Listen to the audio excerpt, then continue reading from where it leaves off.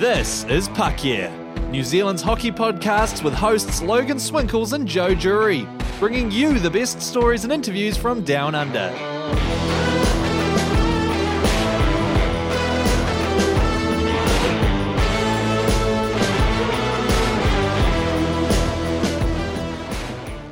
Hey guys, welcome to another edition of Puck Year. On this week's podcast, we're talking to Steve Dangle about his brand new book, This Team is Ruining My Life, But I Love Them.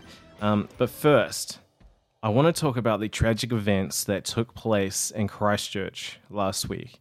Now, I would like to dedicate this episode to those incredible New Zealanders that lost their lives on March 15th, 2019 in a place of worship, a mosque, where they should feel safe while practicing their Muslim faith. Now, I also want to dedicate it to the brave first responders and citizens who did everything they could to help save lives that day or make those affected feel safe in a time when they needed it the most.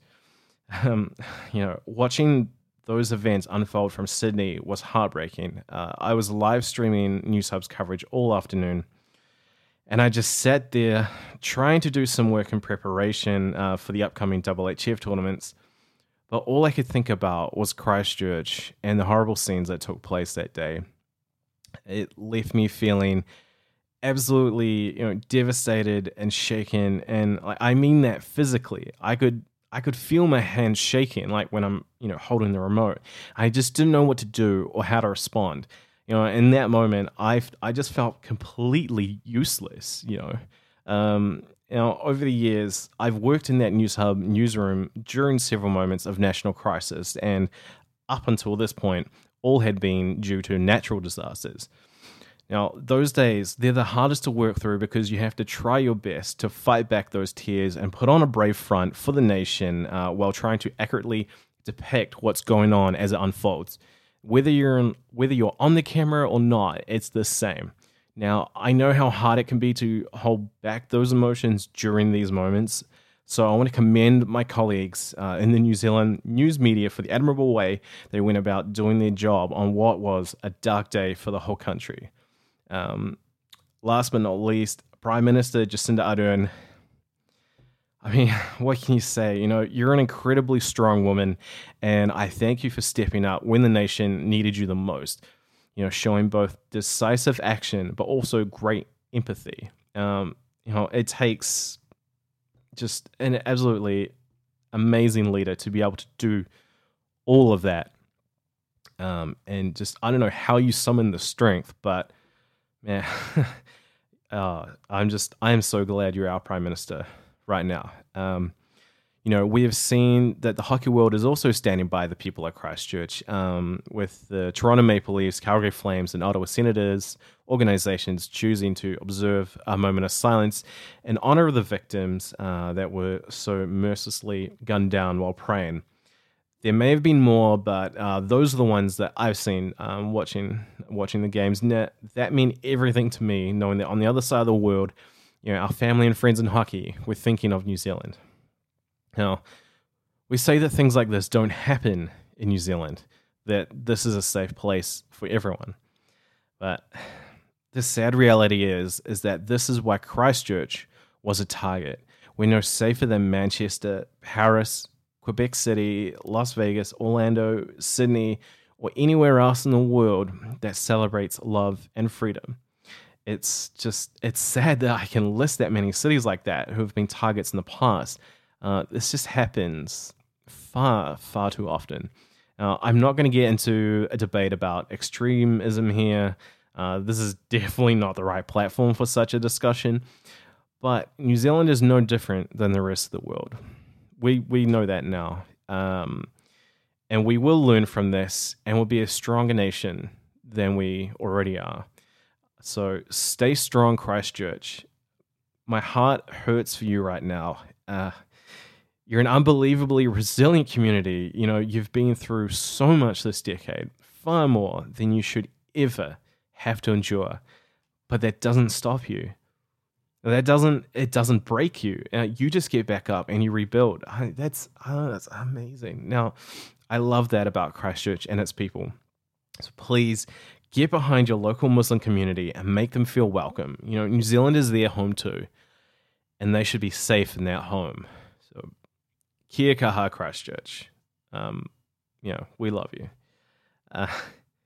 Okay, back to hockey. Last week I interviewed Steve Dangle during the first intermission of the Leafs being embarrassed at home for the second game running, this time at the hands of the Chicago Blackhawks. Honestly, I felt like we time traveled back to 2015, maybe even 2010, when that kind of thing was a regular occurrence. So Steve has just released his book, This Team is Ruining My Life, but I Love Them. And while that team is the Toronto Maple Leafs, our discussion was largely about navigating the media landscape when you're young and how he's become a successful sports personality. As someone who also works in sports media, I find his career path both fascinating and inspiring. And Steve is a guy who supported me along the way too. Back when I released my documentary on Wayne Simmons and his charity efforts in Scarborough, Ontario, Steve actually gave me a shout out on his LFR from December 21st, 2014, encouraging his fans to watch. Wayne Simmons, he often comes up in these videos and on the podcast. I've never met him, but he did grow up in my neighborhood, and everyone has some sort of Wayne Simmons story. And one of the recurring themes of those stories is Simmons giving back to the neighborhood. A fellow by the name of Logan Swinkles, hope I didn't butcher his name, made a documentary on such efforts by Wayne Simmons. It also features guys like Drew Doughty, Devontae Smith-Pelly, and Tyler Seguin. So if you want to watch that, get yourself in the holiday spirit, you go right ahead. For the record, he didn't butcher my name at all. So I guess this podcast is my way of saying thanks. Without further ado, here's my interview with Steve Dangle Glynn. Enjoy. By the time this podcast comes out, your book, This Team is Ruining My Life, but I Love Them, will finally be in stores. So what thoughts are running through your head knowing that this long creative process is winding down, and now you're just waiting for reactions? Well, how appropriate that we're doing this interview while the Leafs are down 4-0 to Chicago. Yeah, I didn't want to bring that up. I'll bring it up. They stink. And they're ruining my life. You know what? I feel like the older you get, the quicker time passes. And the past 2 weeks or so, with regard to the book, they're going by so slowly. I feel like I'm in the first grade again. I'm so excited for this thing to come out and to share it with people. And I just can't wait. Like it's been a humbling experience too. Yeah. Because what I've been finding out from everyone who's already gotten the book, because their pre-order arrived early or whatever, they're all faster readers than me. I thought my wife was a fast reader, but it turns out I'm just slow. I'm amazed that people are already done it. It's hilarious that something that took me nearly 2 years can be consumed in less than a day. Wow. Let's see, I'm looking forward to reading it. I told you before, I'm flying to Mexico soon. And yeah, I might be done with it before takeoff is finished. But when you began the long process of writing this book, what was that transition like for you, going from, hockey blogs to a more long form style like that, where you're now telling the Steve Dangle story? Oh, well, that was pretty humbling too. It's a lot easier with jump cuts, but there's so many things you take for granted because, I on the podcast and in my videos, I rely so much on tone and volume, obviously, and facial expressions and hand gestures, and you don't really get to use any of that in writing. So you got to find new ways to create it, and you got to be entertaining as well as factual. And it's surprisingly difficult to remember your life. I discovered, I've been through a lot and done a lot, had a lot of fun, but to remember it all in enough detail that the story's worth telling is a challenge. And I had to lean on a lot of people and ask people, how do you remember this happening and things like that. And then I would get these fits of inspiration where I would remember the entire day of something I couldn't even remember the day before. So it was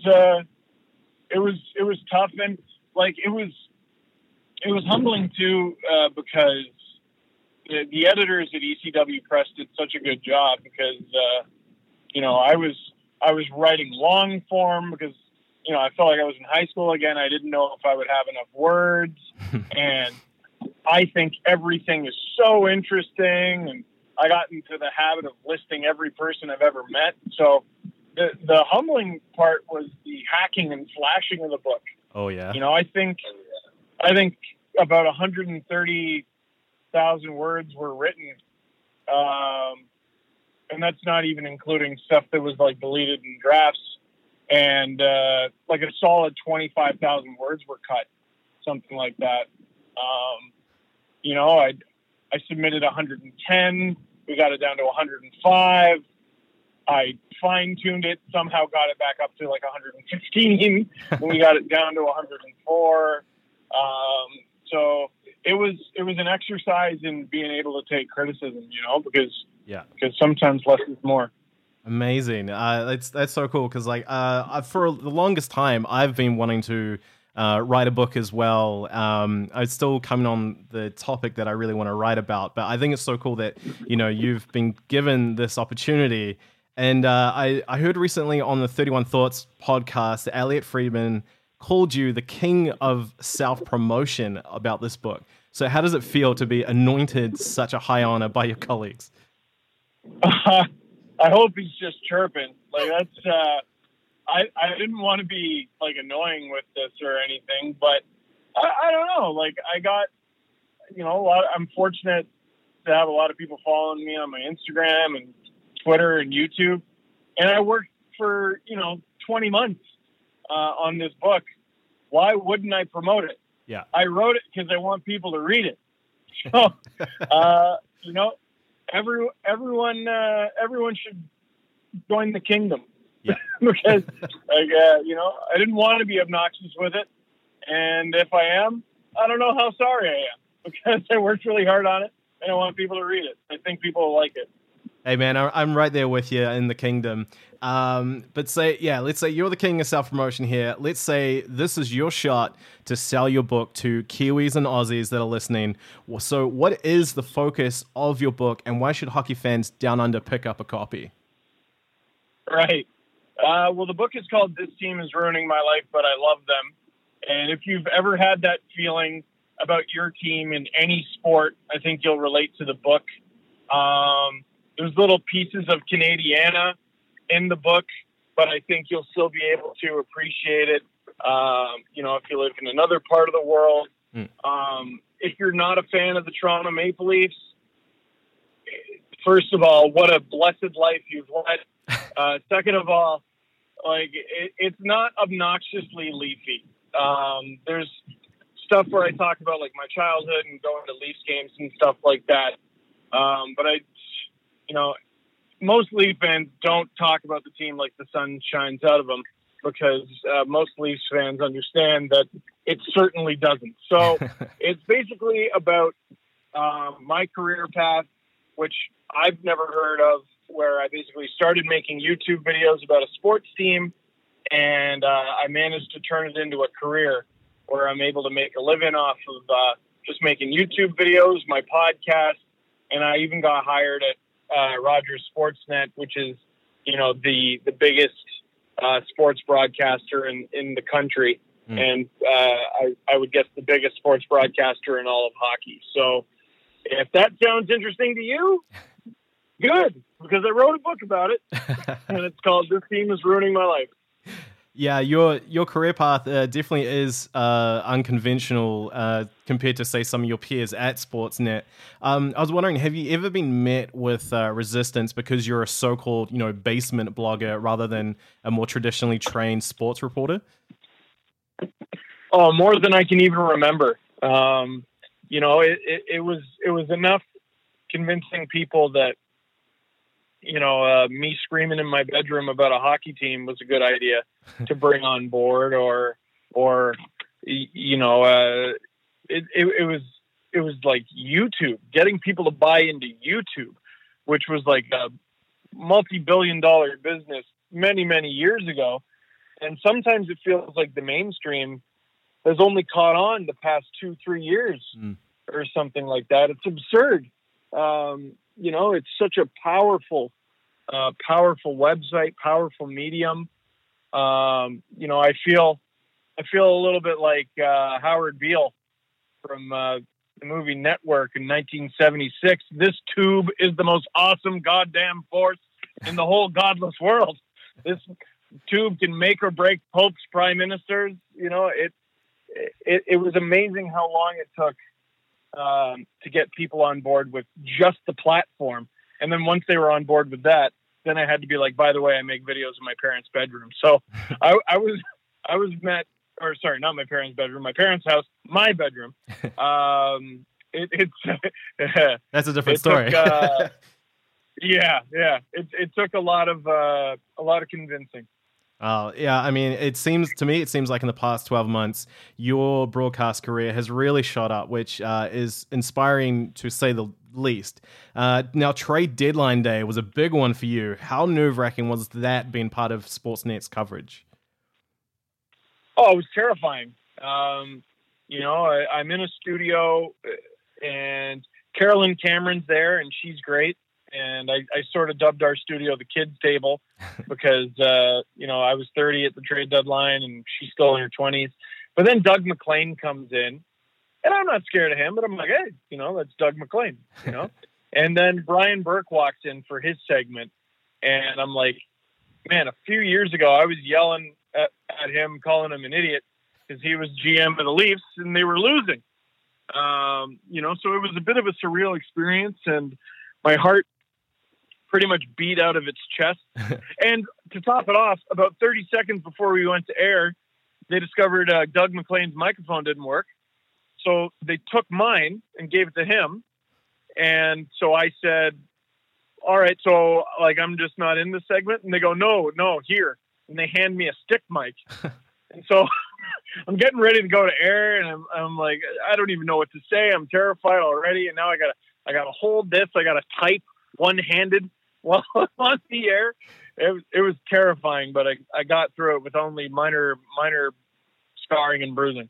Yeah, and then following that, there was also the Leafs game that night. You put out an extended LFR video before you even went to bed, and now I assume you do actually sleep. So just how much coffee did you have that day? Oh, I think that was the 3 coffee day. I'm trying to cut myself off at 3 because I find I just get too angry if I have more than 3. I try to make my daily max 2. You just do what you got to do to get through a season, right? Like today, I'm exhausted, and it's going to be another tough one. I got to make a video after the game is done. It doesn't sound like it's going to be too bloody in depth on account of they're down 4-0 after one stupid period. I try really hard not to have the mentality I had in my early 20s where I'll sleep when I'm dead, because I think you just do garbage work that way. So if you got to have a couple busy days, that's fine, but then catch up on your sleep debt, because it'll catch your up. Body always collects. Yeah. that is for sure. Now, trade deadline day is not the only TV you've done this season. I've seen you cover on Tim and Sid. You're also part of Sportsnet's ice surfing. But from your experiences there, what do you think are some of the key things you've learned, about yourself and about broadcasting, that no amount of school or training could have taught you? Oh my goodness. It's just a lot of,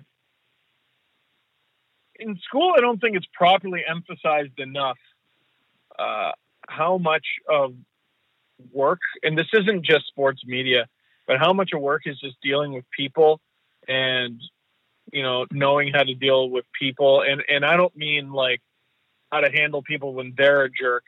I mean, pick up on when you're being a jerk, pick up on when you're being, inconsiderate and stuff like that. But also just how helpful it is to not necessarily specialize. So in school, there were the camera kids, there were the audio people, there were the writers, there were the people who just wanted to be on camera, there were the people who wanted to be the directors. The truly successful people I've met know how to do a little bit of everything. They're not great at everything, but they know how to do a little bit of everything because they know if they understand the process, they'll do better work. Nothing's more annoying to an editor than someone telling an editor how long something takes. You don't know that. Oh, yeah, I know what you're talking about. Editing takes however long it takes. Do you want it done fast and bad or slow and good? Because those are the two options, binary, pretty much. So if you understand everyone's role, even if it's not one you're doing, you'll do the best work and be a better coworker. Yeah, no, so speaking of editing, you've actually taught yourself how to video edit. How daunting was that when you first started out? Well, it was really difficult because, it wasn't even just the software I was using, which to start was Windows Movie Maker. It was the fact that, it was on my parents' internet. It was so slow. I think I started making videos on a computer I had gotten from my godmother 7 years prior. The fan in the computer tower sounded like a motorcycle. It was just so bad. The daunting thing was getting videos up in a manner where people would actually care about the game I was talking about the night before. And now I can pretty much do it in my sleep. I don't even watch the video as I'm editing it anymore. I'm able to just look at the sound waves and cut there. And then I do a quick proof watch to make sure I didn't make any mistakes. But it took over a decade to get there. It's a long process, man. I know what it's like with video editing. But in your, say, looking at your LFRs and on your podcasts, personally, I really enjoy the way that you look at the game and the way you think about how a play develops or why a breakdown may have happened. I'm sure back in the day, people might have just instantly, discredited you, thinking it was just, nonsensical yelling and ranting. But honestly, I feel like it's evolved from that a long time ago. So, what advice would you give a hockey fan that wants to start looking at the game in a more deeper manner? I would say listen to a variety of people. It's really easy to listen to the older pundits, but I think it's important to, listen to how teenagers talk about the game and junior players and, because it's just different. The way I like to describe it is, one time when my grandfather was babysitting and something went wrong with the television. And, I was still a kid. I was probably a preteen. And we're both having a look at it. And he's asking me all these questions. And I ended up being the one who fixed the television. You know what my grandpa did when he was younger? He was a television repairman. But, TVs changed. Oh. They evolved. So it's, and my grandpa's a brilliant man, so it was good to listen to, you listen to older people. They've had more experiences than you, just straight up, in most cases. But for how to enjoy hockey, I like talking to the younger generation and reading writers that people vehemently disagree with is something I really enjoy. Because even if I disagree with them as well, I'm like, well, there's that also. There's that opinion as well. Just to wrap up, I see the Leafs are back on. Your dogs, Iggy and Charlie, I would say are both internet famous in their own right. An old hockey buddy of mine was telling me about how his young daughter, she gets really excited every time she sees Victory Puppies on their TV. And so which one out of Iggy and Charlie do you think handles that limelight better? And are there any egos around the Dangle household now? Charlie for sure loves the camera time. We got him from a shelter, and he did time in the clink, so he's not afraid of anything, not even a camera, and he understands when it's camera time, he gets food. Whereas Iggy's a little shy. He likes getting the food and getting out of there. And the other problem Iggy has is when there's food in his presence, he drools. And so sometimes I'll have to I'll accidentally step in a big pile of drool right before I start shooting a video. So Charlie's the seasoned vet there. He's just older. Iggy will get there. But Charlie's the vet right now. Nice. Well, Steve, thanks so much for taking the time to talk to us. Congrats, by the way, on your book already making the Globe and Mail's bestseller list. Like, that's unreal before it's even released, and I can't wait to read it. Yeah, it's crazy. That's basically Canada's version of the New York Times bestseller list. It's not the same. I looked up how many books you got to sell to be a New York Times bestseller. I'm not quite there, but I'm pretty darn proud. Thanks for having me on. No worries, mate. Take care. You too. I think it's really cool how Steve Dangle has gone from hockey YouTuber to podcaster to a sports broadcaster to now being a best-selling author. By the way, the old hockey buddy of mine that I was referring to during the interview was none other than Botany Swarm and New Zealand Ice Blacks legend Ian Wanamaker, who is a long-suffering Leafs fan himself and originally from the GTA area. So he was excited that I was interviewing Dangle again. So I hope you enjoyed that, buddy. Now, if our chat piqued your interest enough to buy his book, it is now available online from Booktopia for like $25. Totally worth it. I think it's like 21% off at the moment.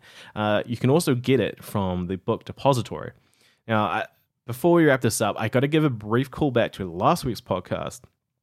During my interview with Kelly Nelson, we were talking about her team at the Kiwi Masters, and I had a total brain fart by calling Jaden Skipper Jade Skipper. That was definitely my I'm Ron Burgundy moment. I had a typo in my script, which is all my own fault, and I normally would pick it up. Now, it's probably not a big deal, but speaking as someone who consistently has their name spelt wrong, I believe it's important and respectful to get someone's name right. So shout out to Jaden. You're a big part of the Stampede family in Queenstown.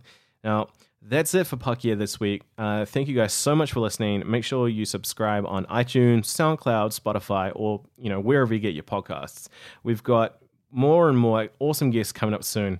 And we're actually going to be trying out a few video podcasts too, so look out for that. But next week will be our interview with New Zealand Ice Ferns head coach Rachel Park. I can't wait for you guys to hear that one. See ya. Puck yeah! It's New Zealand's home for hockey. Subscribe on iTunes, SoundCloud, or with your favourite podcast app for the latest episodes. Follow the team on Facebook, Instagram, and Twitter at PuckYeahNZ. And for your fix of hockey news, go to puckyeah.nz.